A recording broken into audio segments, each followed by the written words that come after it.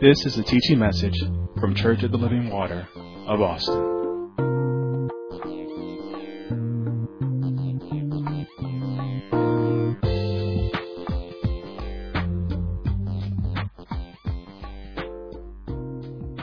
Amen and amen. If you will, go to the book of Philippians. I need your heads clear. I need you concentrating so God can fix it. Jesus fix it. Okay. He's here to fix it this morning. In the book of Philippians, chapter 1. Me and this Bible. I need a new Bible. Okay. We're teaching from the subject, and we've been teaching for the past 3 weeks on the subject of staying focused and undistracted. And especially in these times and in the period of time that we're in the pandemic that we're in this church, in this time, when we have members going on to be with the Lord, we must still stay focused and undistracted. We have learned in earlier teachings this one thing, that it is a difficult thing for the believer to do as individual and as a group. It's always so difficult for us to stay single-minded and undistracted. That's a difficult thing. As believers, individually and as well as collectively, it is difficult to stay focused, stay undistracted. And because of this, the tricks and the tactics of the devil or the adversary, he comes slipping in, and he slips in so cunningly because he's transformed into an angel of light. And that's what throws us off. And that's what God wants to minister to you this morning. So you won't be thrown off even when the enemy transforms himself. You and I have to learn the differences, between the devil being transformed into an angel of light and the works of God. Because they look the same. Did you hear me? We got to be very discerned, have a discernment of this. Because when the enemy changes himself and transforms himself into an angel of light, his works will look like the works of God. If you don't have discernment, you can get caught up in that. And there's only one way that you can determine the works of the adversary and the works of God. It's only one way that you'll be able to discern it. You won't just naturally be able to discern that because they look the same. They look alike. So you have to make sure that you understand this. There's only one way that you're going to discern the difference between the acts of the adversary and the acts of God. And that is it must be spiritually discerned. Write it down. You cannot figure this out any other way. You're not going to be able to just look at it and say, that's God. Oh, wait, that's God. Because the devil transforms himself into an angel of light. And when he does that, the only way that you're going to know, let me take this hearing off before Kelly step out and tell me. The only way that you're going to know is that you have discernment. And the devil can come so much like God in the natural because he's an imitator. He watches what we do. He watches how you shout. He watches all those things. And see, he can do that in a church. And it looks godly. Only discernment will let you know the difference. And if you're not focused and able to discern, anybody that jumps up in church and shout and scream and roll on the floor and dress up in the air and all, that was God. But discernment is say, no, I don't care how high they jumped and I don't care how loud they screamed and what kind of religious noise they made. That's not God. spiritually discerned. Are you with me? So, until we can, we can't pick up the tactics of the enemy with the natural mind. You must be led by the Spirit of God. You have to be led by His Spirit. Amen? The Word of God says in the book of Corinthians that the devil comes and transforms as an angel of light, but he comes transformed into. A lot of times we say, he comes as an angel of light. No, it says he's transformed into an angel. So, oh my God, he's got that kind of power. Well, remember, he was the anointed cherub. The anointing is still there because the gifts and calling of God are without repentance. God didn't take the anointing away when he got kicked out. It went with him. So yes, he can transform himself into an angel of light. And it makes it sometimes that you're not able to say what it is. You can't say if it's God or what. And then sometimes you get offended when people tell you that wasn't of God. Yeah, you just jealous. No, that wasn't of God. I could discern that that's not of God. That's why we are teaching ministry, and that's why we teach you well. So that you can go and visit any place you want to. We're not a cult. You don't have to just come here. You can go visit anywhere you want to. But you had better know what the words say, or you'll be caught up. Because there's many different doctrines out there and many different things out there. And you can get caught up. But if you know the truth and you know how to discern, you can go anywhere. And when you see foolishness, you can discern it and you can move. Say, oh no. Now that's unscriptural.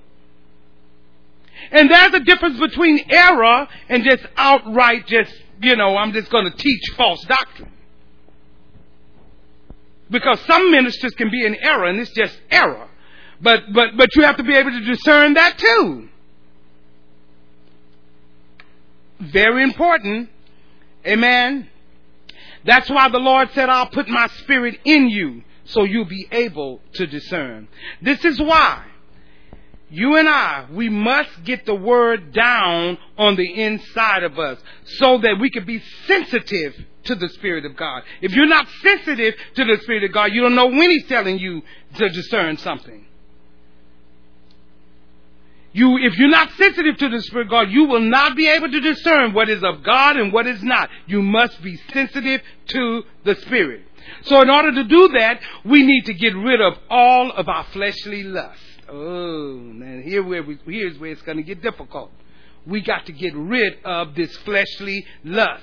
All of it that we can get rid of, we need to get rid of it. Get rid of it in our minds. Get rid of it in our spirits. Get rid of it in our body. We got to say nope, because that is going to keep me from discerning the things that's going on around me. That keeps me from discerning what's happening in my children's lives. That's what's going to get what's happening in ministry. All of that you will not be able to discern unless you get rid of that flesh, that fleshly lust that keeps you trapped. Because the more that you're in the flesh, the less sensitive you are to God. The more you're in the flesh, the less sensitive you are to the Spirit of God. And the less that the more you are in the flesh, the less you'll be able to pick up on the tricks and the tactics of the enemy. You won't be able to. You won't see it. People are trying to tell you and you still can't see it. Because you're not sensitive. And that leads us and keeps us in a state where we are unfocused and distracted. Unfocused and distracted. And then we start to lose our hold on where God wants us to be and our ability to hear and understand. It starts becoming distorted. We don't understand where God wants us to be. This is where you begin to make wrong choices, wrong decisions, and just do all kind of things. You have lost track. You are off the beaten path. The fleshly lusts have kicked in. And now you make all the wrong judgments about people, about things, about decisions for your home. Everything's just off. And that's where trouble begins. I am now not focused. I am now undistracted. The devil got tactics and tricks, and I'm calling them God because I can't discern whether it's God or not.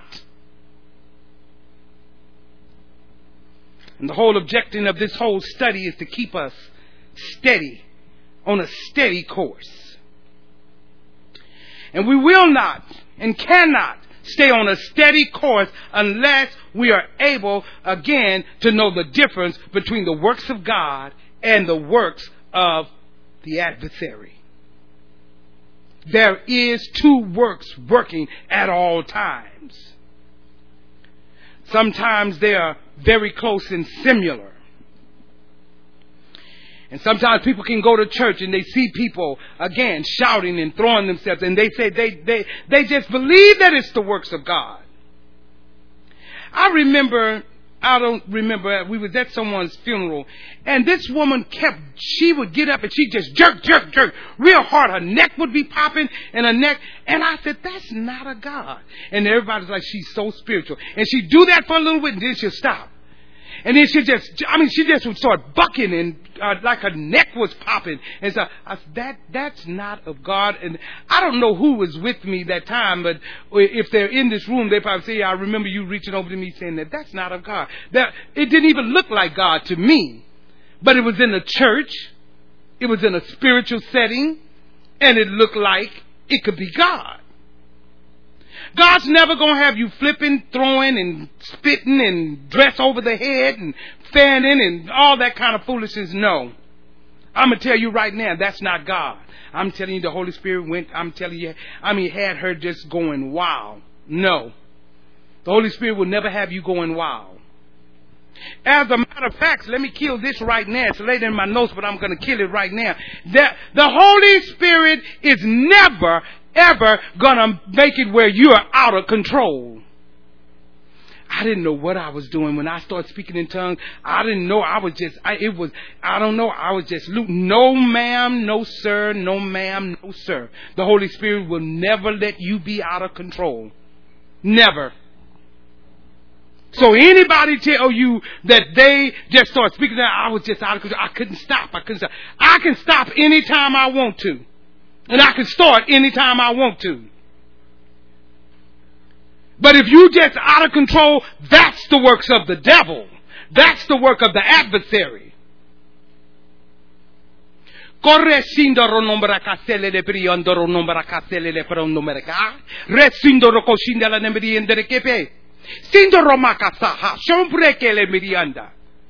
started and I stopped when I wanted to. Because I'm in control. The Holy Spirit's going to always be in control. That was an example. But you're always in control. I don't care if you're feeling good and shouting. If you run around this church, it's because you want to. It's not because you're out of control and you don't know what you're doing. Because if you don't know what you're doing, then we need to get you some more help. Because the Holy Spirit is a perfect gentleman. He will never, ever get you out of control. Because if that's the case, you got to find chapter and verse in Scripture for it.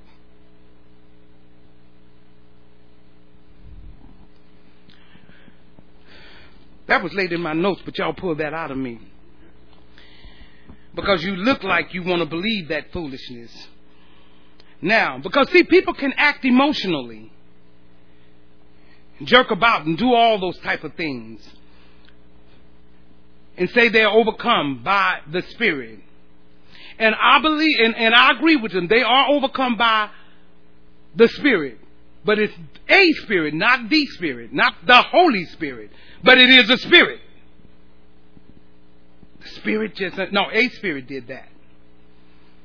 Are you with me? Teaching you how to stay focused and undistracted. Because see, God is never the author of confusion. So if you're going to have a calling to Christ, it's not going to prompt you to shout, speak in tongues, and be all out of order and out of line. While I'm teaching right now, it would be out of order and out of line for someone to jump up and just start speaking in tongues and said, I was out of God. The Holy Spirit just made me. I didn't have no control. No, that's a lie. I can tell you what that was. You wanted to be seen. That's what that was. God is always decent and in order. Always. That's one thing I found in Pastor pressed on us all of his ministry life is we're going to be balanced. And he wasn't into a bunch of emotions. He wanted you to learn something. He wanted you to learn to prepare yourself to live before a holy God and to walk in his presence. And he wasn't, anti-emotional that you couldn't do it anymore. You could do it as much as you want to. But after that, you better sit down and get some word. Are you with me? Now, and because somebody make large religious noises, notice what I called it. Loud religious noises. Did you hear me? God is not the author of confusion. The Bible says where there's confusion, there's every evil work. So if confusion is setting in the church, that's evil work working. But it can look religious. And if you don't have discernment, you'll think it's God. I remember a time, and I don't know if some of you remember. Do you all remember a time when churches was laughing? They did this deal, and all of a sudden every church just burst out laughing. And they said that was the move of God. How? And it was out, the pastor could be preaching, and somebody just burst out laughing over there. And then somebody burst out laughing. Then the whole church was just laughing. And then they spend the whole service laughing. And then they get up and went home and said, God moved. God moved. Everybody was just laughing. I mean, it just rippled. I said, they've been to a ball game. You know how that ripple thing, everybody, that's what you're doing. But God started it and it just flew by, and I'm telling you, they couldn't stop it. The whole service. And I said, now if you can't see, that's the tactic of the enemy, so you don't get no word. Just laugh the whole time and then go home. How's that going to help you when you're sick? How's that going to help you with your marriage? How's that going to help you with anything? Let me tell you, you can't last through a marriage. You got to work on it. You laugh if you will, but that's not going to help. You're going to have to work. But I remember that times, and Pastor would say, that's a bunch of foolishness right there. One thing I found the pastor was good at, baby, he was good at discernment. But that's the way he was. He would sit down. Now, I'm the type, I'm like, if we would go somewhere, because we would go to meetings and stuff, and I'm hallelujah, I get it. But he was always quiet and attentive to everything. He didn't let a word get past him. He was my protector. He balanced me out. He'll let me do all of that and hallelujah and everything. And I be hallelujah on the right stuff, but he ain't even hallelujah on the right stuff. He want to hear what you're saying. He's like, no, I need to make sure that my household is getting this right word. And that's the way he brought it to the church. He was like, I'm not letting. And people often wonder, we always had people that wanted to come and minister here. But Pastor Hill was very cautious. He said, I don't know what they believe, and they're not putting anything in these people's ears. Because I have to give an account for them. He said, I know what I teach. If they want to go and go to some meeting somewhere and see somebody or whatever, they can. But I'm not bringing them here because I've heard what they taught. I've heard this. I heard that. He said, I'm very cautious. I don't want anybody just in their ear putting anything in it. Some of you don't know how to be thankful for your pastor.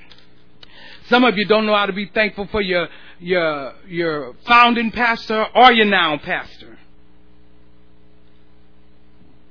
God said, just throw that in. But but that's okay. You'll get there. Amen. So you have to be sensitive enough to know. And this is why the Spirit of God said that, listen, this is why this is one thing that you'll know and find out that people cannot be out of control. The Spirit is subject to the prophet. That means, no. You have a time in which you can say it. You got a time. It's subject to you and the time that you do it. You just don't, you're not out of control. You're never in a place where you don't know, I just couldn't stop. I just did, I was out of control. I couldn't stop speaking in tongues. I couldn't stop. No. There's really no such thing when it comes to the Spirit. I couldn't help myself. No. I couldn't help myself. I just felt like I just had to jump. Really? From the balcony. Seriously. From the balcony. You just had to. But just get the ambulance in. Because, I ain't even going to lay hands on nobody that's stupid. Because because some of that foolishness might get back on my hands. I'm not even going to lay hands. Just get an ambulance, take them on out, because that's just straight foolishness. But people that see it, they become not focused and distracted. Because they're like, well, why didn't that happen to me? I want to jump too. Why did it happen to me? God really knows them. The Spirit is always subject to the prophet. See, I believe I'm born again. And I believe and I know I love God. I know it with all of my heart. But God has never and never will take me out of control of myself. Never. Never have. And I've been saved a long time. So Paul is writing here in the church at Philippi, who we at Church of the Living Water want this church to be a replica of the church of Philippi, a church that Paul loved, a church that walked in the Spirit. And he had a trifold purpose, and his trifold purpose for in the church at Philippi, number one, was to keep them steadfast. Number two, he wanted them to be of the same mind, and he wanted them to rejoice in the Lord. We're going to talk about that. And when God tells us to rejoice in the Lord, I want you to write these two things down and keep them in your heart. When you and I are able to rejoice in the Lord, two major things will happen in our lives. Two major things. The number one, it is the evidence of our fulfillment in the Lord. I am fulfilled in Christ. That's an evidence. I have a fulfillment in the Lord. I am fulfilled in my walk with God, in what He's telling me to do as a believer. See, I don't have to walk around sour-faced. See, I'm fulfilled in Him. I don't have to walk around scraping and scratching and trying to. I'm not trying to climb up the rough side of the mountain. See, all of this stuff people saying, it sounds spiritual, but it's not. That's not a fulfillment in the Lord. Oh, the rough side of the mountain, always trotting down, always something going on with it, beat down in every area. I mean, always saying stuff like this. He doesn't come when you want Him, but He's always right on time. Well, no. See, all of those kind of things. No, your fulfillment in God, He's always there.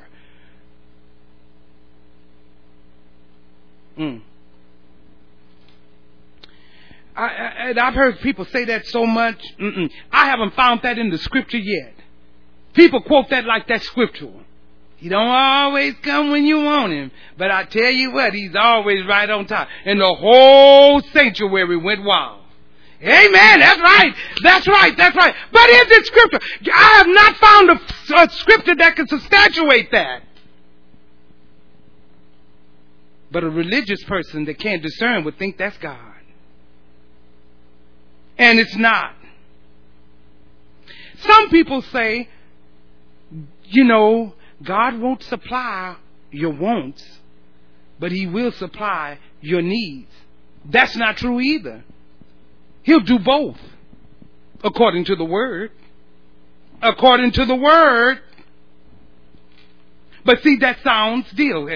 Forget about your want. He won't do that. He's not trying to get your wants. He won't. No. He said, I'll satisfy both of them. Well, Pastor Hill, do you have a scripture to that? Yeah, I do. And I'm going to quote it, and I want you to find it. See, that's what's wrong with God's lazy people. They're like, give me the scripture so I can go find it. Well, the scripture that says that He'll satisfy your wife, it says, they that seek the Lord shall want no good thing. Now find it. And have you ever thought about it? Your desires is a want. And then he said, I'll supply all your needs according to my riches and glory. So he's doing both. You need and you want. You need and you want. By his riches in Christ Jesus. So you can want. There's a proper way to want. That's the thing. It's a proper way to want.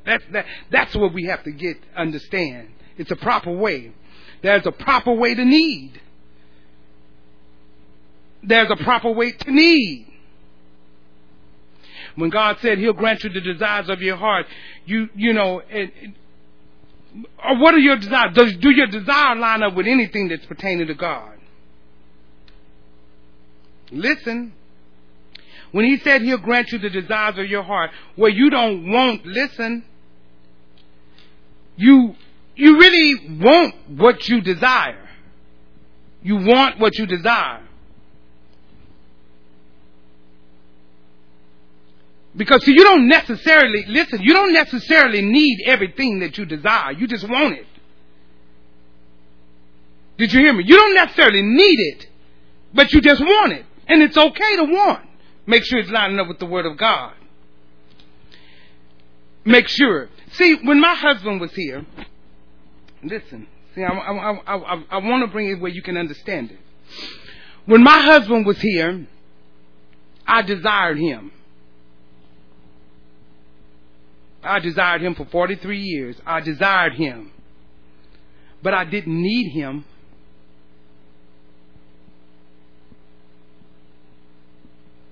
I know. I desired him, but I didn't need him. I got Jesus. But God knew I wanted him. See, there's a want. God knew I wanted him. And everything in me wanted Pastor Hill. But I didn't need him. You know why? Because God never sent Jesus to die on the cross to leave my fulfillment in the hands of another. He didn't do that. He said, no,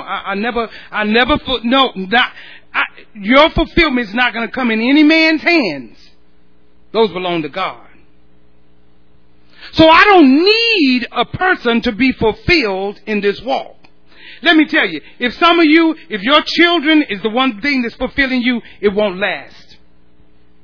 They're not created for that. If your spouse, they can't fulfill it. I know you think you are, but you're not. And you'll see it later on as years go by. They can't fulfill it. That God did not send Jesus for someone else to fulfill you. Jesus alone fulfilled you.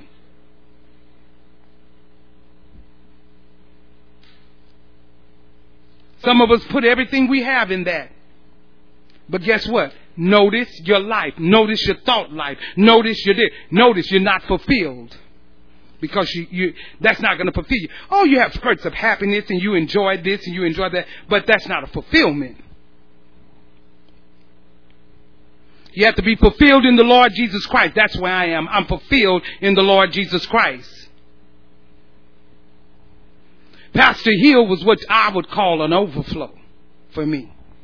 But my fulfillment was in and is in Christ Jesus. And I take my husband as an overflow exceedingly above all that I could ask or think.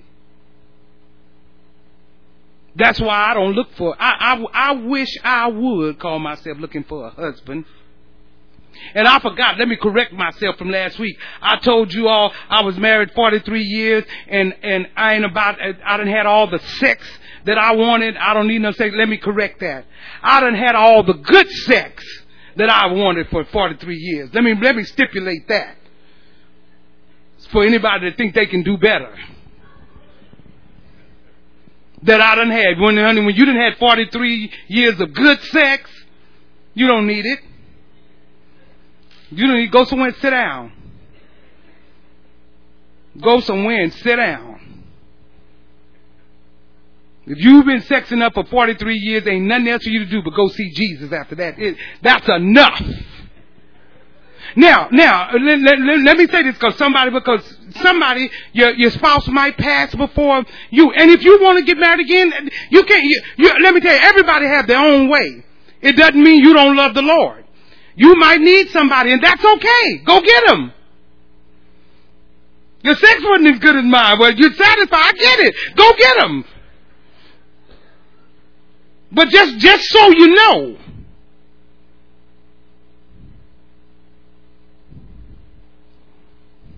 but that was a want. But I didn't need him. My need is always in Christ Jesus. Always in Christ Jesus. Amen. Make sure your wants in line with the will of God. See, I wanted Pastor Hill, it was in line with the will of God. Ooh. I'm just gonna sit that right there and keep it moving.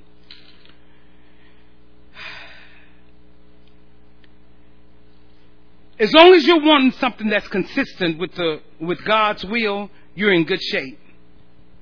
Now, when you're wanting something that's outside of the will of God, then it turns into lust. That's all it is. It's lust. And there's no way to make the word lust unsinful. No way.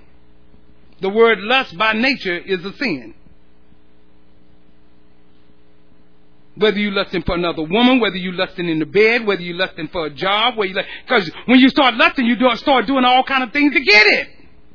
That's contrary to the will of God. Are you with me? So your wants have to line up with the word of God and the will of God. If it's not in your heart to be lined up, you're gonna go against what God is trying to do in your life. You're gonna go against it. The second thing, when you rejoice in the Lord, it makes your testimony creditable. It makes your testimony. You want your testimony to be credible. You know, I listen to people very carefully, and I learned that from my pastor. I know when things are credible and when they're not. I don't care how good you make it sound. Now, let's go over to Philippians chapter 1, where we dropped off last week. See, now I'm just going to begin. I know you okay. You need to get this because you need to stay focused and undistracted. And we were right around at the last 3 verses in Philippians chapter 1. It says, only let your conversation be as becometh of the gospel of Christ. Remember, this is Paul, and he's in prison in Rome. And whether I come and see you or else be absent, I may hear of your affairs, that ye stand fast in one spirit, where you stand fast in one spirit, and with one mind, striving together for the faith of the gospel. Now he said, now when I come to you, I want to see that. You know, sometimes the adversary, well, let me read verse 28. And in nothing terrified by your adversaries, which is them an evident token of perdition, but to you of salvation, and that of God. Now let me tell you about that. Let me get on to that. That you shouldn't be terrified or fearful of things. Sometimes you have to understand that a person can be your best friend. That can be against you. Did you hear me? Sometimes your adversary can look like your best friend at sometimes. Notice on adversaries there's an S, plural. This is not just talking about the devil. But the devil always works through human agents. That's what he's going to do. So you and I, we cannot be terrified by any person. We can't be terrified by any news like we got this morning. Anything that seems to be adverse to the condition of your livelihood, in the conditions of the way you should be walking. of the way you should be. You can't be terrified of it. I'm telling you. You know what? You when you're terrified of it, it'll lead you into depression. It'll lead you into just away from the things of God. God doesn't want you there. You must make haste.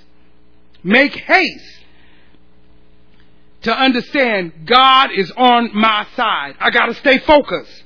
I've got some news. I've heard something contrary to where I'm going, contrary to what I believe. I got to stay focused. If not, you're going to be distracted. And once you're distracted, you cannot hear, understand what God is speaking to your heart. You cannot be led. Now, I like what 29 says. For unto you it is given in the behalf of Christ, not only to believe on him, but also suffer for his sake. Now, I got to deal with the suffering for his sake. Now, I want to clarify. Suffering has nothing to do with sickness and disease. Understood? Nothing to do. When it says suffering for Christ, it has nothing at all to do with sickness and disease. Very important that you know that. Listen to me. Suffering for Christ in the body of Christ, making sure that the body of Christ is not blameless, that I am getting rid of all of the things that will make the body of Christ that be blamed. So things that are in my life that are not right, that's what I suffer. I suffer to get rid of the lustful things. I suffer the things that I want to do that I know is against the word of God, or I know that's not going to bring honor to God. I have to get rid of it. That's suffering for Christ. I want it, but I've got to get rid of it because I am walking and I am allowing God to use me as an instrument of righteousness. So I got to get rid of it.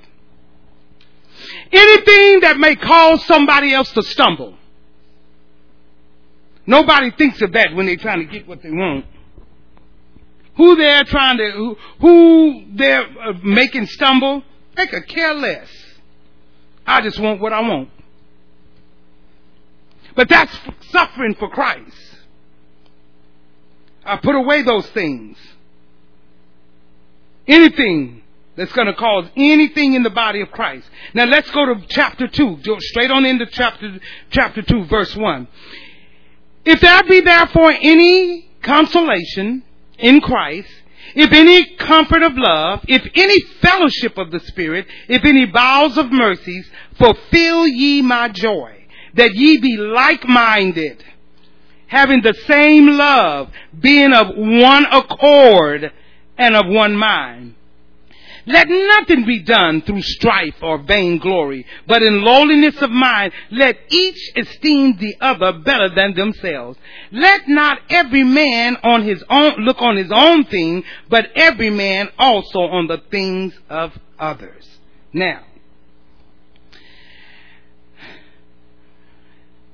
I like the fact that he said we all need to be like-minded and on one accord and on one mind. But I'm going to lift verse 2 out of its setting because I want to do an illustration. Now, and Sarah, you can correct me because I did a little research, but being on one accord, the word accord can be applied musically, like a chord, like a chord. Are you with me? Now, in my research, to do a chord, Sarah, tell me if I'm right, you at least need 3 to make a chord. You can have more, but you at least need to have 3 because it's going to make a sound. It's going to make a chord. So you can have 3, you can have more, you can do whatever, but you at least need 3 because they have whatever, there was different names that they told me something, but I'm not into music like that, but just researching it. But listen to me. So, the more notes you add, the fuller it gets, the sound. The more notes, the more chords that you add. Am I right, sir? The more chords, the fuller it sounds. Now in music, listen to me closely, this is going to be very important. Each note have a different sound. Each note. But each note played in the proper key brings about harmony.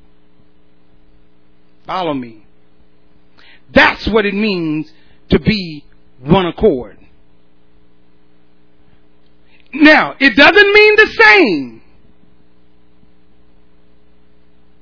Follow me. Sarah, get on your piano for me. Let's do some examples. See, I got you inquisitive down. You know, y'all love visuals, right? Now, what I'm going to ask you to do is hard. You're so good, this is going to be hard for you to do, but you can work it through. Now, play for me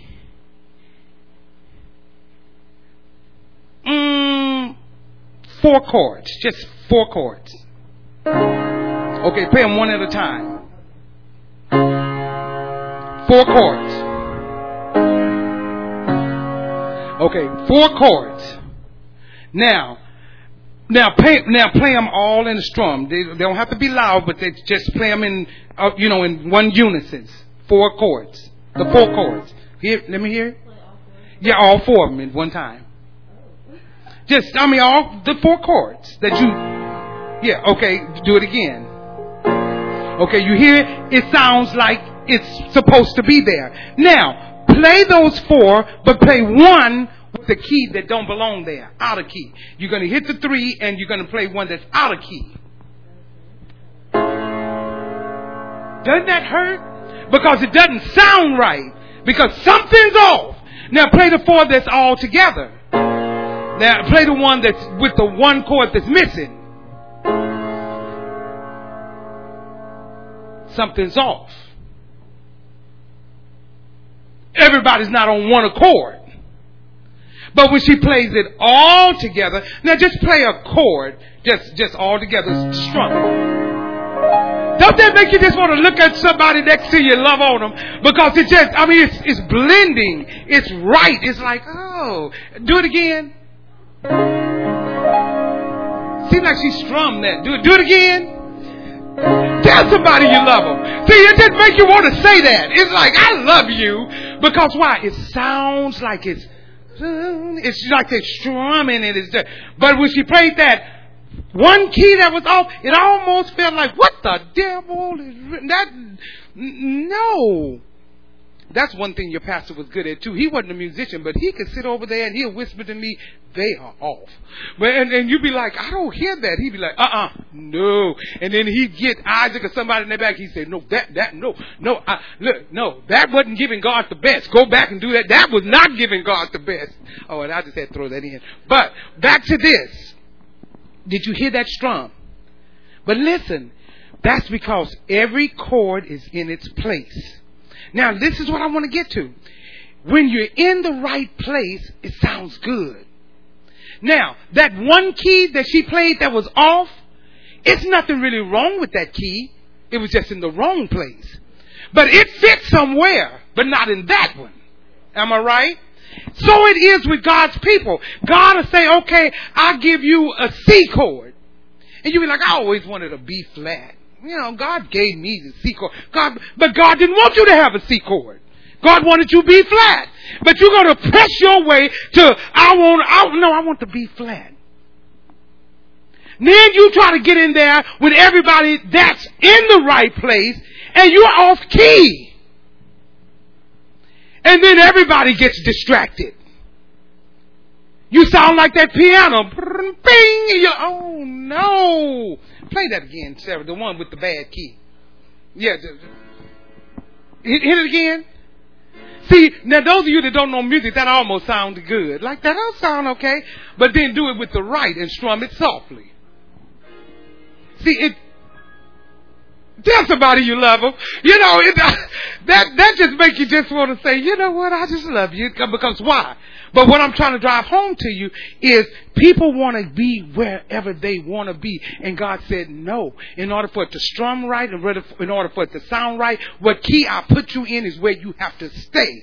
You can't be all over the place. But if I put you in a C, don't go over there with B flat. That's how people get in trouble. That's how you mess up the body of Christ. That's how you stay undistracted. Some people for years and years have said in this ministry, have said in their life, and they're all on the wrong key that God placed them on.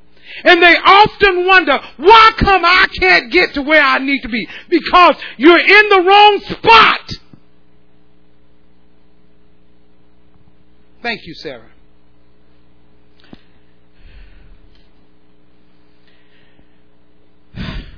I want us to get this. These are things that distract you. And what's happening here with this, Paul is saying, all of you, you look different. You smell different. You sound different. But if you would line up under God's word and don't be distracted and stay focused and don't jump off into the wrong key, we can play the beautiful notes of God in our lives, in our ministry, in every area. So if God gave you C, don't try to go B flat. And if you see somebody in B flat and you think that they're doing and your C is not going to be heard, just stay where you are. Because it's all going to come into harmony. You just don't see it and you just can't hear it. If God didn't give you a B flat, then stay with your C. Because guess what? Your C sounds good in that key. Have you ever seen somebody and you be like, you know, it was beautiful when they was right here. And all of a sudden, something ain't right. Something ain't right. They got off key. Well, I want to get louder than that because you know I'm good at that. And they're singing, but I'm going to be a little louder than all of them because I'm there. And you know, of course, I just come to this church because I really know more than them. Actually, I really know more than the pastor. And I'm just waiting for a time that they're going to call upon me and I'm going to come forth. Sound just like that off key. Just all out of play. Just all off key. And the harmony, and it kicks off. And then when it swims through the church, it makes everything off. That's why it's important you put down gossip, foolishness, and backbiting and all that stuff in the church. All of that's wrong keys. And it brings about a big mess. It's no harmony.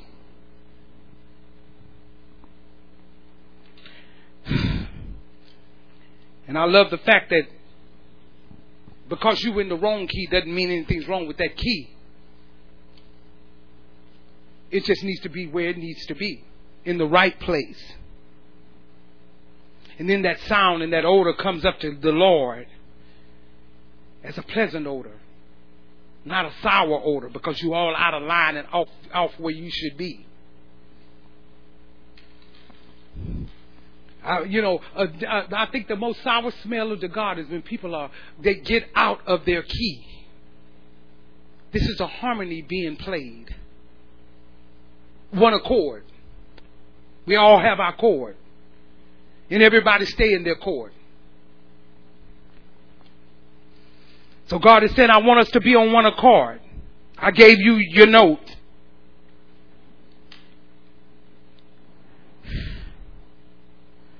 And the reason why some of us don't like our notes is because we haven't allowed ourselves to hear the harmony of it. See, you got to allow yourself to hear the harmony. You know, I'm good here. It makes everything work. You have to allow yourself to hear the harmony of it instead of looking for somebody else's note to be in. Every note sounds good. Every note, even the one that was on, it sounds good. Every note is as good as the next note. And the reason you don't like the note you're in because you've never been in the right key. That's why you want to do something else. That's why people leave churches and they do this and they want to do that. And you're all in the wrong key. And you're searching for someone and you're trying to fit in. And God's like, nope, you're in the wrong note again. Did you hear me? All members have different functions. We know that. and they function different ways and they stay in place, or you're going to mess up the body.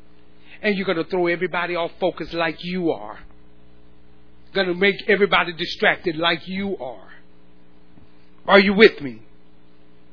And look what it says in verse 3. Let nothing be done through strife and vainglory, but in lowliness of mind, let each esteem others better than themselves. Don't try to put yourself above someone else. You're going to get out of place. Stay in your lane. Now, the thing that make the chords worth being played is that nothing and no one is going to get out of where they belong. Stay where you belong.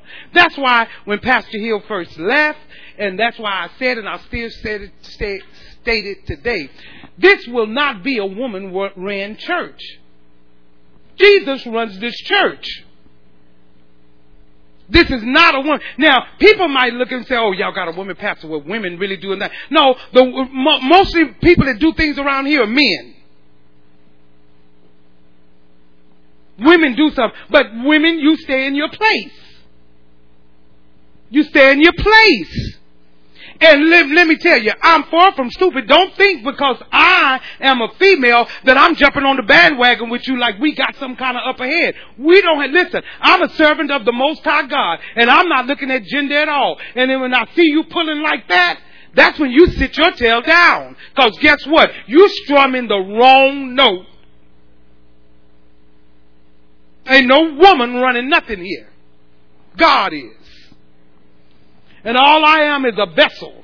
And if you have a problem with the vessel having a wound, that's on you. You're out of key. You don't even know. Well, I guess this Pastor Hill is there. I guess women are going to be doing everything. Do you see women doing everything? Pastor Hill's been gone 3 years now.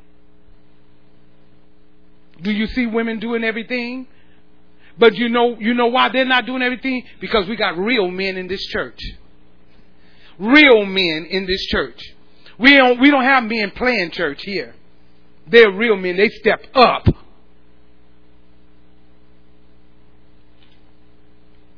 And I won't believe anything you come and tell me about them with your foolishness. No more than they believe anything you run and try to tell them about me. Because guess what? They're real men. Real godly men. They know how to hear from God themselves. Are you with me? And don't esteem others. Better than, you better than this one. You're not better. I'm not better. Something happens to the harmony when one thinks that you're better than the other. That something happens to the harmony. We wanted to strum beautifully like Sarah did when she made that little, whatever she did. I can't do, but whatever she did, that's what we want. We want it to sound beautifully and just strum and be in harmony. And Paul is saying this together. All Paul is saying in here to the Philippians is we all can make good music together. Because Philippians was on point. He was just encouraging them. Stay there. Stay steady. Stay on one accord. You all y'all not like Ephesus and Corinthians that's over there acting a fool. Corinthians over there speaking in tongues and committing adultery the same day. Ephesus over there worshiping a goddess called Diana and doing it. But the church at Philippi was on point. And he was encouraging them from prison to stay with one mind, one accord. Stay so we can make good music. Amen. God don't need you to be louder than everybody else. Well, I'm a leader. Okay, be quiet. Just because you're a leader don't give you the right to just open your mouth at any time. Slow down. And then also he said be like-minded. Let's talk about that. 3 major components in the mind. The mind is made up of intellect, emotions, and wills. 3 components in the mind. It's made up of intellect, emotions, and wills. So if he's saying he wants us to have the same intellect, same emotions, and the same will, is that what he's saying?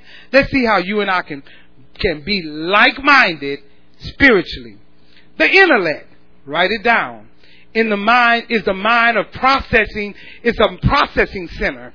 It's a processing center of information. That's what your intellect is. It's in the mind. It is processing center of information. That's what your intellect is. It processes information that you put in there. That's where you process information. So every time you come in here, word, it's processing through your intellect. Are you with me? Now, let me make a distinction between information and knowledge. There's a difference. Because the word knowledge in the scripture comes from the key Greek word know, which means the object. When it says knowledge or know in that particular scripture, the object is establishing a relationship with the object known. I know. I'll say it again, so when you go home and study it, you can get it. When the distinction between information and knowledge, because the word knowledge in the scripture in the Greek means to know. The object and the knowledge means the object is establishing a relationship with the object known, whatever's being taught. So there's a relationship being established. When you get knowledge, there's a relationship. So when we talk about knowledge in the Greek term, when he says, I want you to be filled with knowledge, it means that he wants us to establish a relationship with the knowledge that we get. So the knowledge that you're getting this morning, God is saying, establish a relationship with that. Because this is what's going to keep you focused. You have to establish, not just hear it, you got to establish a relationship with this knowledge. There's a difference than just hearing it and establishing a relationship with it. Are you with me? That means make it a part of your lives. It will become a lamp unto your feet and a light unto your path when you make it a part of your life. But you can't do that with information. See, it's different. That's knowledge. You can't do that with information. You know why? Because all information is not the kind of information that you want to establish a relationship with. So you just can't just do that with information. Because all information is not good. And you don't want to establish a relationship with just any information. And the Bible tells us how to handle information as it relates to handling knowledge. Follow me. He's saying, plainly and simply, I want you to have the same approach, listen, with your intellect, the same intellect approach in what God is saying here. The intellect, bring it in to where the knowledge is. Information is different. He said, I want you to have the same with the intellect. So he wants us to process information like-minded, whereas, okay, some things I hear the information, but I'm not establishing a relationship with that. And you know, in saying that, because this is where you're going to make beautiful harmony and stay. That's why I also say, like when the doctor gives you a prognosis, you don't have to establish a relationship with it, but you can't act like it's not true. Did you hear me? You got to listen to the doctor. You got to do what the doctor said do. You don't have to establish a relationship with it, but you can't ignore it like it's not true. And you can't say, no, I'm not going to do that. For example, if your doctor said, okay, I want you to do such and such thing or whatever because you have diabetes or whatever, and this is what I need you to do. Well, you can't have to establish a relationship to say, okay, I'm going to always have diabetes and that's that. But whatever he told me to do, I'm going to do. But I establish a relationship with the fact that, Father, I'm healed. I'm healed of the Lord. But I need to do what the doctor told me to do. You don't ignore that. There's nothing. Doctors are a good gift. They're not the healer, but they are a good gift. You cannot say, they said that. That's a lie. Jesus have healed me. That's a lie. No, it's not a lie. They're telling you everything that they saw on the x-ray, the CPT or CTP or PT, whatever they're called. I know an MRI. I know that one. But whatever it is that you take, they're telling you what they see. And what they see is what is real for them. They're not the healer. They're going to tell you. So you take that. And if they tell you, you need this, you go to HEB pharmacy and get it. And you take it.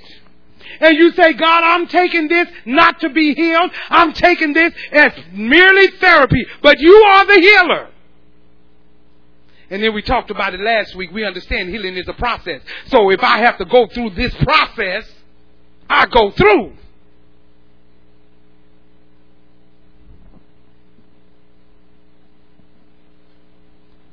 Balance. And see, that will keep you focused. When you get a diagnosis, a prognosis, you stay focused. You don't go in and tell the doctor, I don't care what you say, I'm healed. That's the thing that have made us look stupid so many years. They like, good, I know, but you better take this or you're going to die. They're not claiming they know your Lord. You don't have to tell them that to be spiritual. Thank you for everything that you've done and all that you've shown me. Thank you, and I'm going to do exactly what you told me to. And then take your tail out of that office and go spend time with God. Stop by the pharmacy before you go spend time with God. Balance. Stay focused. Now, in 2 Corinthians chapter 10 in the scripture, we use it a lot, and it's our foundation. It's a good foundation scripture. Go to 2 Corinthians. Come on, you can go over there. You find 2 Corinthians chapter 10. And it's talking about pulling down strongholds. We know this scripture very well. He tells us what to do with information that comes into our mind. Look at verse 4 and 5. For the weapons of our warfare are not carnal, but mighty through God, to the pulling down of stronghold, casting down imaginations and every high thing that exalts itself against the knowledge of God, and bringing into captivity every thought to the obedience of Christ. He tells us what to do with the information.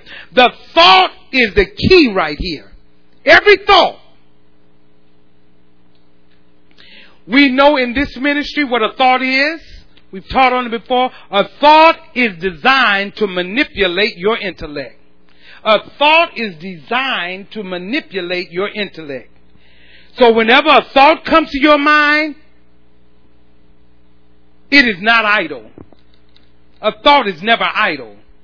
It's going to do something with your intellect. Look at verse 5. Casting down imaginations and every high thing that exalts itself against the knowledge of God, and bringing into captivity every thought to the obedience of Christ. Again, now what is he saying? He said every time there's a thought that comes into your mind, don't take it lightly. Don't act like it's idle. Don't take it lightly. Make that thought line up with that knowledge that you and I have established. Because you have to have established the knowledge. We have established a relationship with. I make it pay. That's why it's so important not to be distracted. Because I've established a relationship with some information, some knowledge that I have. And now here comes this. A thought. You got to grab that thing and say, you're going to pay. You got to literally grab that thought and make it pay. Whenever a thought coming out, no, you're going to have to pay for that. I've established a relationship with this knowledge, and now you come with this is to get me distracted. You got to be established in that relationship. That's key. You have to be established in that relationship, and with wrong information, you will be distracted. That's why you better be sharp. You better know what you believe. And see, the more knowledge we get, when the thought comes into our mind, let me tell you, then it must line up. So the more knowledge you get, thoughts are going to just plunge into your mind. Because it's trying to get you out of the will of God. Thoughts are just bam, bam, bam, bam. But then you have to do something. Look at verse 6. This is what we do. And having a readiness to revenge all disobedience when your obedience is fulfilled. Now the fight is on. Because the thought is there. And the thought is real. And what we have to do when we have that thought, you have to punish it. You have to make sure that you are not, that it's not reoccurring in your mind. And that's what thoughts do. They want to keep reoccurring, keep repeating itself over and over to you. That's when you say, no, no, no. How do I punish this thought? I take, you don't just keep thinking about it. You can't keep thinking about it. You have to get scripture that's contrary to that thought. You got to get busy. You have to say, oh, that thought was out of order and out of line. I got to find scripture contrary to that thought. And then I go to work. You're going to pay for this thought. You take that scripture, you memorize it, you repeat it, you memorize it, you repeat it, you memorize it, you repeat it. You keep repeating it over and over and over again, punishing that thought until it dissipates. That's not in line with the Word of God. You take that thought. For example, now, just example, and I think this is for somebody, if you were wanting to commit suicide, why would you think on that all day? You're a believer. Why would you think on that all day? Why aren't you busy getting words to stop thinking about suicide and go to work? Punishing that thought. And it's a two-edged sword. I don't care if you have to say Jesus the whole time. You get that word and you keep quoting it. You quote it back and forth, up and down, left and right. You drive that thing. But if you're not focused, all you do is start concentrating on suicide. You got to punish it. I'm not going to sit and think on no suicide all day. Not when I can fight this thing. No, you're not going to stay in my thoughts. And I'm telling you, thoughts can be terrible. When you're sitting and praying, and out of nowhere, in the midst of prayer, in the midst of on your knees, in the midst of you laying flat out before the Lord, you praying. And that thought, bam, right quick in your head. You be like, oh my God, where did that come from? Where did that come from? You have to excuse yourself and God, I'll be right back. I got to go punish this thought. I'll be right back, but I got to go and do something. But instead, we try to fight through it. No, you got to get up and say exactly that. God, I'll be right back. I'm coming back. But I got to go punish this thought. In the midst, thoughts don't care where you are. It's just like grief. It'll just pop up. In the midst, you pray to a holy God. And he'll have some of you men walk around thinking about that butt you saw walking down the hallway at work. In the midst of prayer. In the midst of prayer, you manipulating women. You praying to God and the thought dropped in your head, another way I can manipulate them. You better get up and you better go to war. And say, oh no, I will not think like that. I will not. But you got to have the word. You got to go and get that that's contrary to it. It battles that. And then you got to speak it. You got to memorize it. You got to keep saying it. It'll drive it. It'll punish it. That's how you punish it. And you'll see it'll just get weaker and weaker in your thought pattern. But if you're just going to keep thinking about it, you're going to be in trouble. Now go to Philippians 4 right quick for a minute. Go over there to Philippians chapter 4. Come on, you okay. We just have one service. You okay. You're in the teaching ministry. You need to be taught something. You behind. So, the intellect is the processing of information. Look at verse 6 in chapter 4. Be careful for nothing, but in everything by prayer and supplication with thanksgiving, let your requests be made known unto God. Now see, listen. Patience is God's plan to crown you with peace. Patience does. You got to be patient. Listen, if we are patient, that is God will satisfy your needs if you're patient. You don't have to run out and do nothing if you have patience. Because he said, you and I, we need to let patience have its perfect work, that we can be entire, lacking nothing. So we got to learn patience. God will satisfy all of your wants if you have patience. And you all focus when you try to do it on your own. I'm going to make it happen. Somebody got to do something. I'm going to make it happen. But you can't have patience. Listen. Listen closely and pay attention.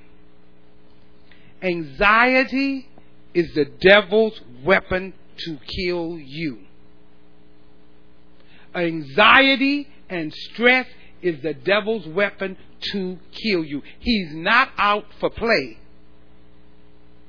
Did you hear me? He wants you to react quickly. That's why you need to learn patience. He wants you to move quickly. He wants you to react before you take that thought and punish it and put it in line with the will of God. He's like, oh, before you get that thought in line, I need you to be doing that. See, he'll keep bombarding your mind. He wants you to move before you put that in line with the word of God. He's wanting you not to have patience. That's the whole deal. I want you not to have patience. Don't you ever, listen to me close, and you young people listen to me close, all alike, don't you ever be in such a rush to do anything. That's why he says, in all of your ways acknowledge me. Take time to acknowledge me, no matter what it is. Don't be in a rush to do anything. Don't ever be in such a hurry that you can't stop and think. Oh, it was on top of my head. I just went and I just did it. Oh, no. You're going to be in trouble. Never in a rush. Let me tell you how people get distracted. I've seen it in this ministry. I've seen it in people's lives. I've seen it in my lives when I was younger. But listen, this is the way people get distracted. They let people talk them into doing things on the spot. That's how it can get you distracted. Let's do it now. Right now. On the spot. That's where he gets us. I got to get them to do it on the spot right there. I can't get them to thinking about it. And I'm going to use whoever it is to distract them from thinking about it. Because I need them to do it on the spot. Don't you ever hurry like that.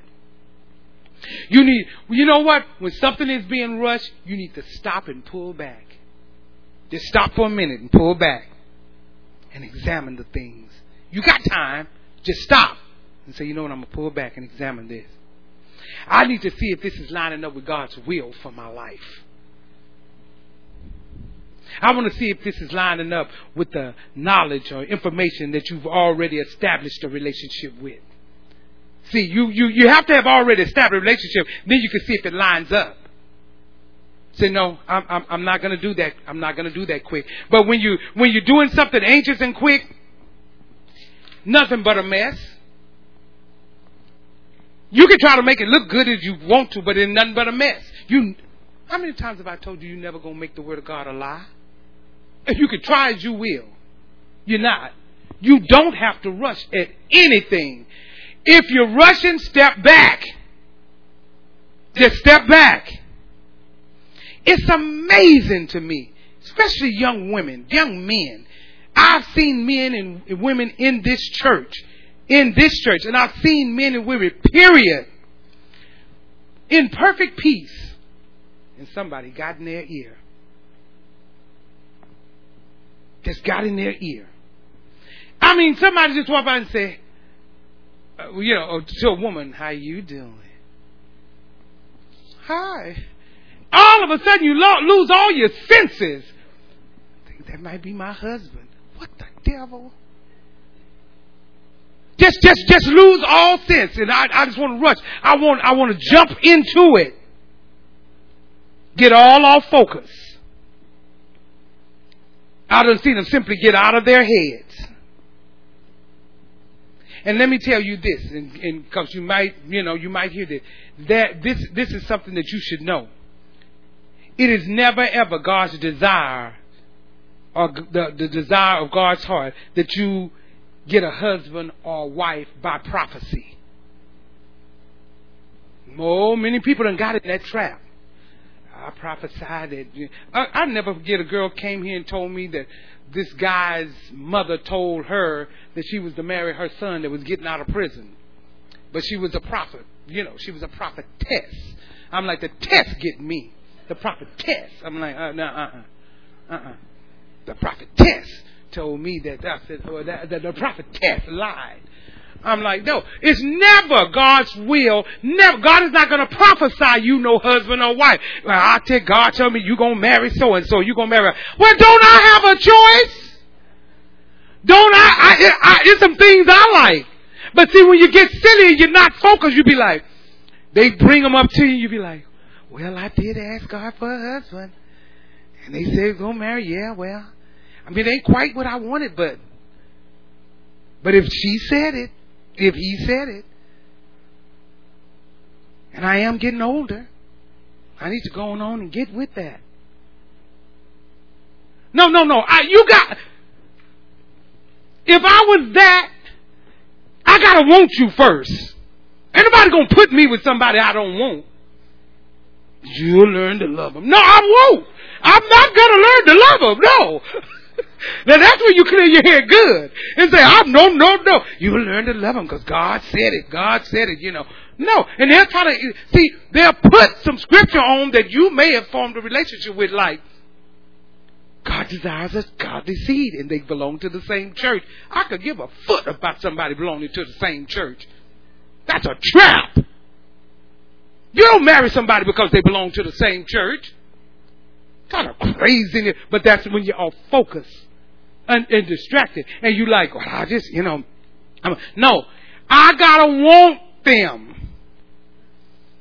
Guess what? Because when you get married, you're not going to bed with prophecy. You're going to bed with them. Be like, no, I ain't going to bed with prophecy, so don't give me no prophecy. I wish somebody would come and tell me, God told me you're going to marry some. Oh, that just made me mad right there. How can you even fathom? What? See, I would have to cast down imaginations from killing. God will, oh no, you gotta be kidding me. You know, no, there's no such thing. Don't never let nobody put somebody on you and tell them God told you. God, you have your own taste.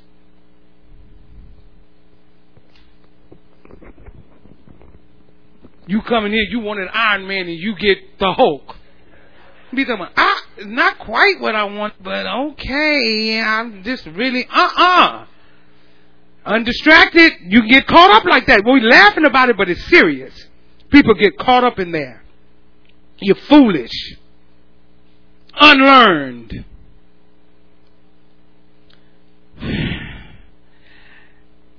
But look, this is what I like what it says about number 6. Be careful for nothing in everything. By prayer and supplication with thanksgiving, let your requests be made known. I like supplications. You know why? Supplication stretches it out. I prayed about it. Well, now go supplicate. See, you pray. And Pastor was good at that too. He'd make you go pray. And he know if you prayed. You come back the next day, I prayed. You ain't prayed nothing. You ain't supplicated. You ain't gave thanksgiving. You ain't did nothing. You're operating in lust. And after you supplicate, but okay, I prayed and I supplicate. Well, then go get some thanksgiving. So you don't have to rush. Stop rushing. Trouble, trap. A trouble and a trap. Are you with me? Look at verse 7. And the peace of God, which passes all understanding, shall keep your hearts and your mind through Christ Jesus. Now, that's shaping the intellect.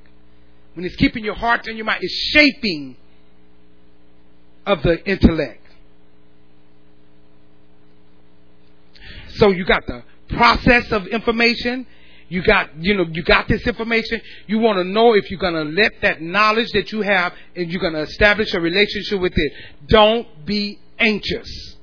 He said, don't be anxious for nothing. I'm going to go do it. You're anxious. Step back. You got time. Let me tell you, if they don't have time, then let it go. In anything. If you're going to buy something, if they say, well, if you don't get it this time, then step back and say, well, I'm not getting it. See, this is what you need to understand. Never confuse peace with calmness and happiness. Calmness and happiness is a temporary state. Never confuse it. See, peace is different. People think, oh, okay, they're calm now. They're at peace. No, they're calm. That's different. The way peace happens is when it's been tried. Peace have to be tried. Then you'll know. See, when I go through things and I'm still calm with it, have you ever had a situation in your life where something was going on, something negative, and you just knew that God was going to take care of it? I have. Everything's just going awry and it's just like, what? But somehow you just knew God was going to take care of it. Peace. I mean, I don't know how he is. I don't know when he is. I don't know where he is. But for some reason, I know that he does. He has that. That's the peace that passes understanding. But if you believe against the word of God and you're stubborn and cantankerous, trying to show somebody you have faith, that you heard from God. I want us to get this. I'm still talking about being focused and undistracted. You must get this down. You must get this on the inside. You must get this on the inside of you today. So when you establish a relationship with information, it's nice to be tried. You have to be tried. Don't worry about being tried, because there's nothing wrong with being tried. You need to be being tried. Are you with me? And I thank God that I'm not exempt from anything that you members go through. I know everybody like to look at a pastor's or a pastor's wife, and they don't go through. I'm going to know everything you go through, I've gone through. Everything. You know how you really be tried? You get something and God asks something that you've been always wanting. See, then this is a trial you don't want to go through, but it'll let you know. Something that you've been wanting forever. Like that Tesla. I got to talk to you about that thing. And God tell you to give it away. Woo, that's a trial. You like, well, can they take the car payment with me? No, just give it away. See, God will try you. Because you say you have that peace. You trust in God. God said, well, okay, let me see. Let me try you.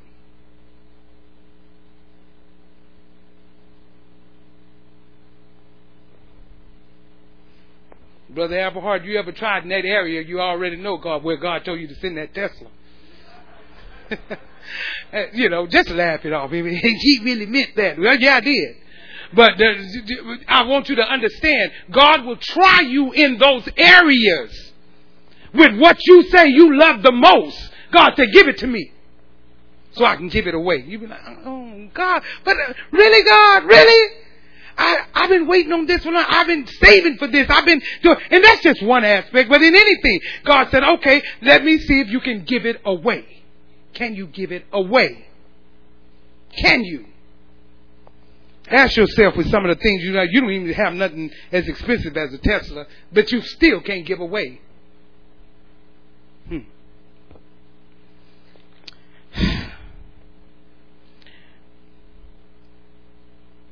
Let me tell you how I have kept myself in these last few years since Pastor transition. I tell God every day, God, I'm full of your word. Every day. I say, God, I'm full of your word. I'm filled with your word. When I'm down, I say, God, your word is marrow to my bones. I'm full of your word. I'm full of your word. Father, I believe what I teach and I teach what I believe. I'm full of your word. I stay there. And I rehearse that to myself day and night. I wait till everybody's sleeping. I rehearse that to myself. My son, Isaiah, he comes in my room and they just bust in my room. And I ain't going to tell y'all what I told Sister Burton I was going to do to keep him out of my room. But anyway, they just burst in my room and everything. And he said, Mom, when do you sleep? I come in here because, they be working out at 2 and 3 in the morning. And he bust in my room because he said, I knew you were awake. Go to sleep. Go to sleep. But see, they don't know my times. They don't know my times.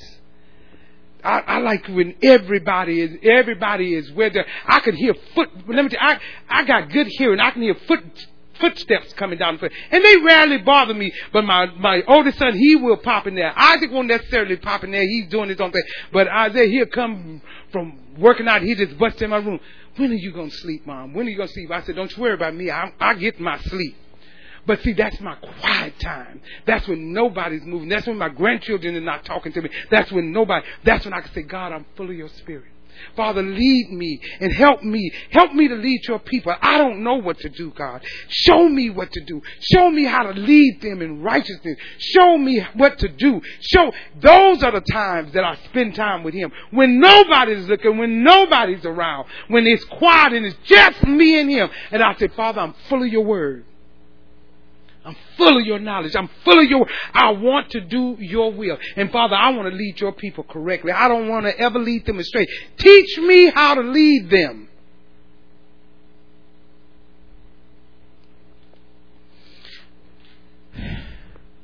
Now, what if I spent all of my time being foolish?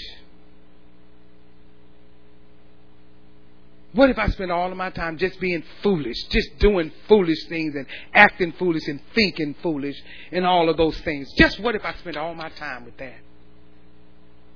I said, no, God. The same anointing that was on my pastor, Father God, teach me to teach your people well. And I know he had his assignment, and I'm not trying to do him because he had a whole foundational ministry that would root us and ground us and establish us and to build a foundation, and he did that well.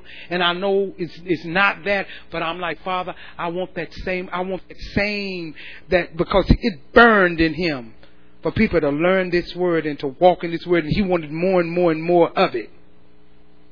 But if all I was doing was just... And then I spend time like in the daytime when everybody's moving around. I'll look at TV. I'll do that because I know they're going to come in and out of my room. They're going to come in and out of my room unless I tell them, today I'm studying. I don't want nobody to bother me. I don't want nothing. I just want to get quiet or whatever. And then they'll leave alone. But other than that, I put on a movie and I'll just start binge watching a movie because I'm waiting for the night time when everybody is in their spot, because that's when I hear God clearly. Now, Pastor Hill was totally different.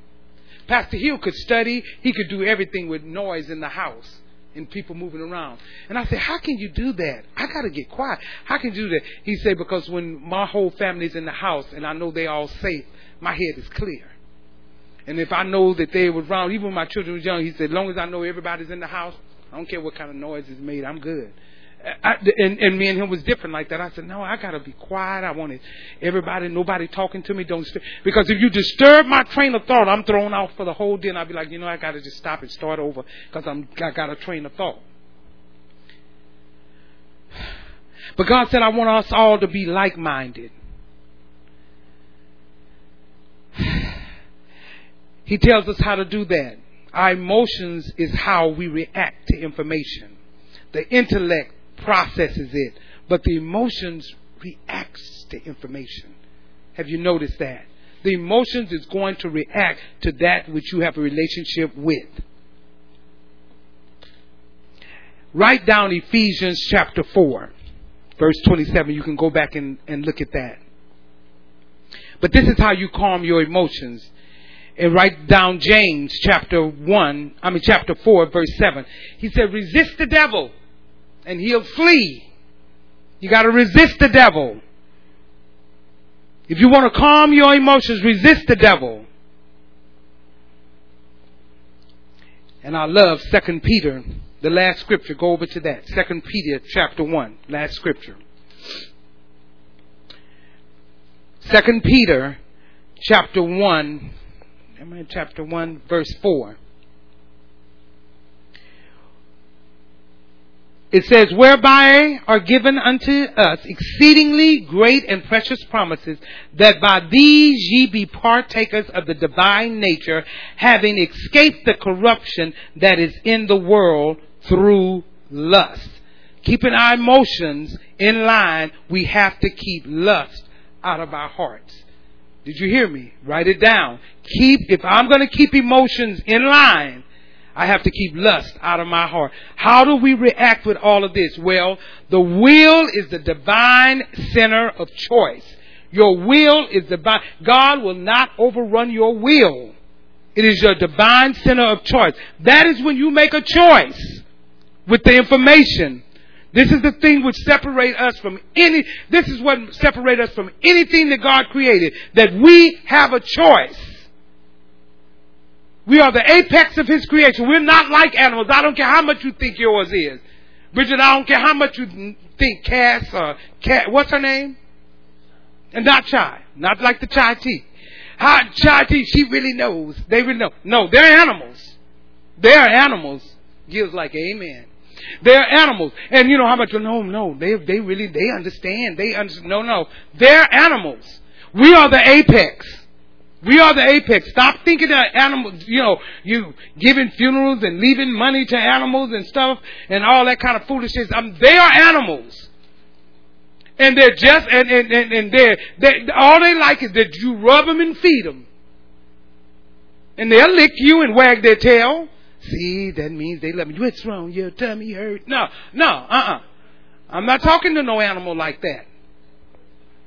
Because they're not human. We are the apex. Nobody else have a will and choice like us.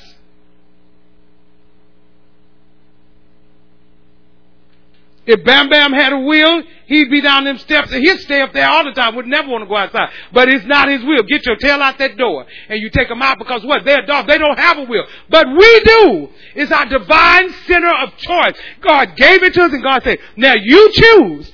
I like when He gave it to us because He said, now I'm going to give you your will and you can choose. He said, but I'm going to set before you life and death, blessing and cursings.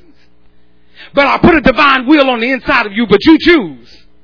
He said, but I'll give you a hint. Choose life, that you and your seed may live. But nevertheless, it's your choice. You can choose whatever you want to. And if you don't invite God in, He ain't coming in. But I thought God, no, you didn't think God any of that. Because God, if you don't tell Him to come in, He will stand on the outside and look in there. Well, don't He know? No. When He walked up to the blind man, didn't He see the man was blind? But why did Jesus say, what do you want? Well, don't He know what He wants? No. He might was getting a check and didn't want to be healed. A lot of people, they be like, no, I'm getting a check. I don't need that. Don't be trying to get me to go. So the man might have been getting the check and getting. So Jesus said, so what do you want? He said, I want to see. He said, well, then see. But you got to tell me what you want.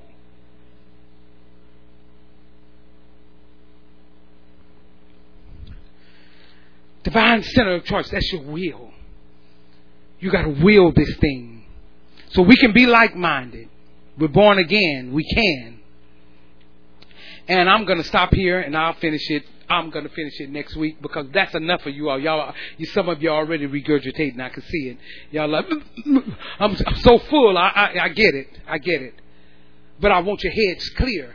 I want you to stay focused. Because let me tell you, if you all will go back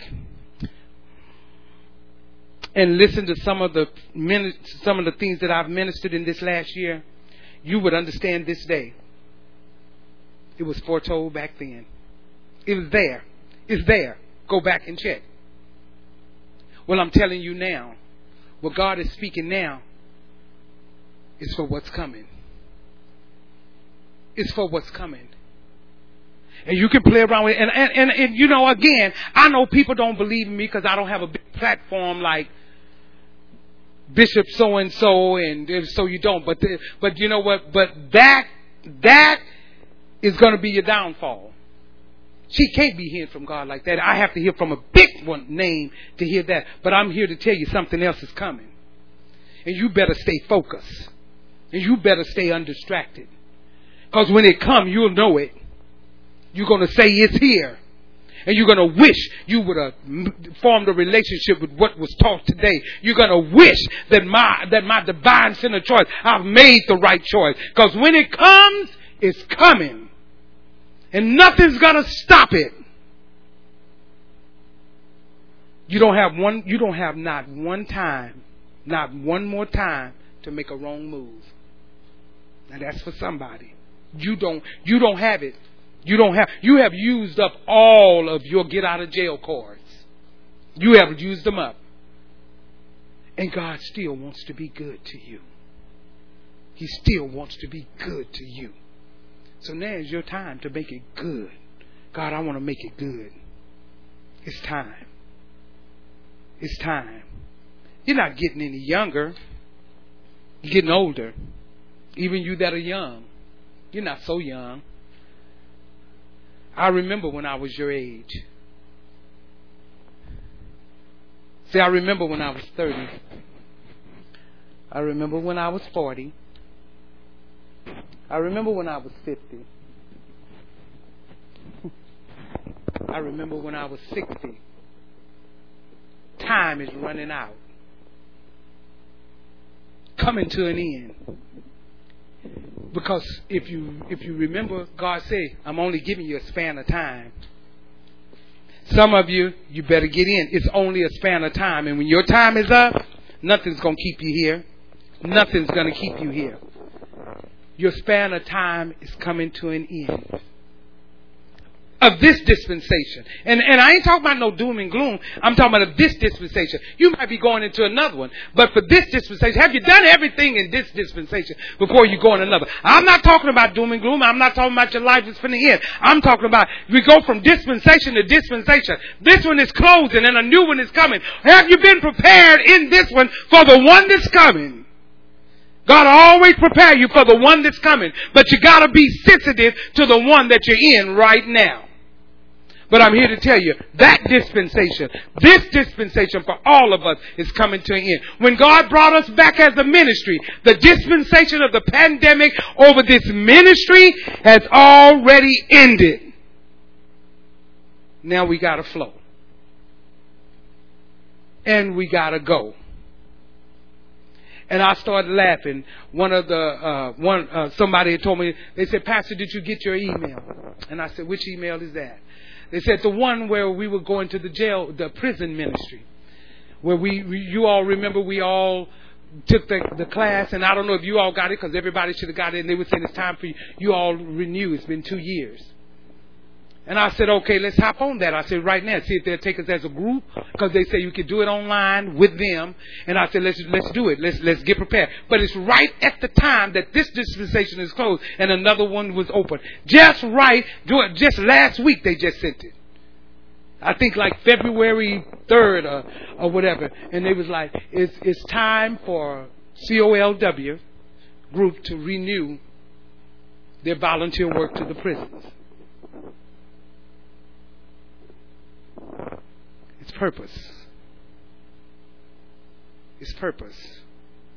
And to go in that type of atmosphere, you had better be focused. You had better be undistracted. And then the other group, remember the other group was going in to be trained for it as well. And I told her, look into it and make sure that the other group can get in too. We can renew ours, and then the other group can go and get theirs so we can move when God say move. Focus. Undistracted. Always abounding in the work of the Lord. That's what we're doing. Stand to your feet.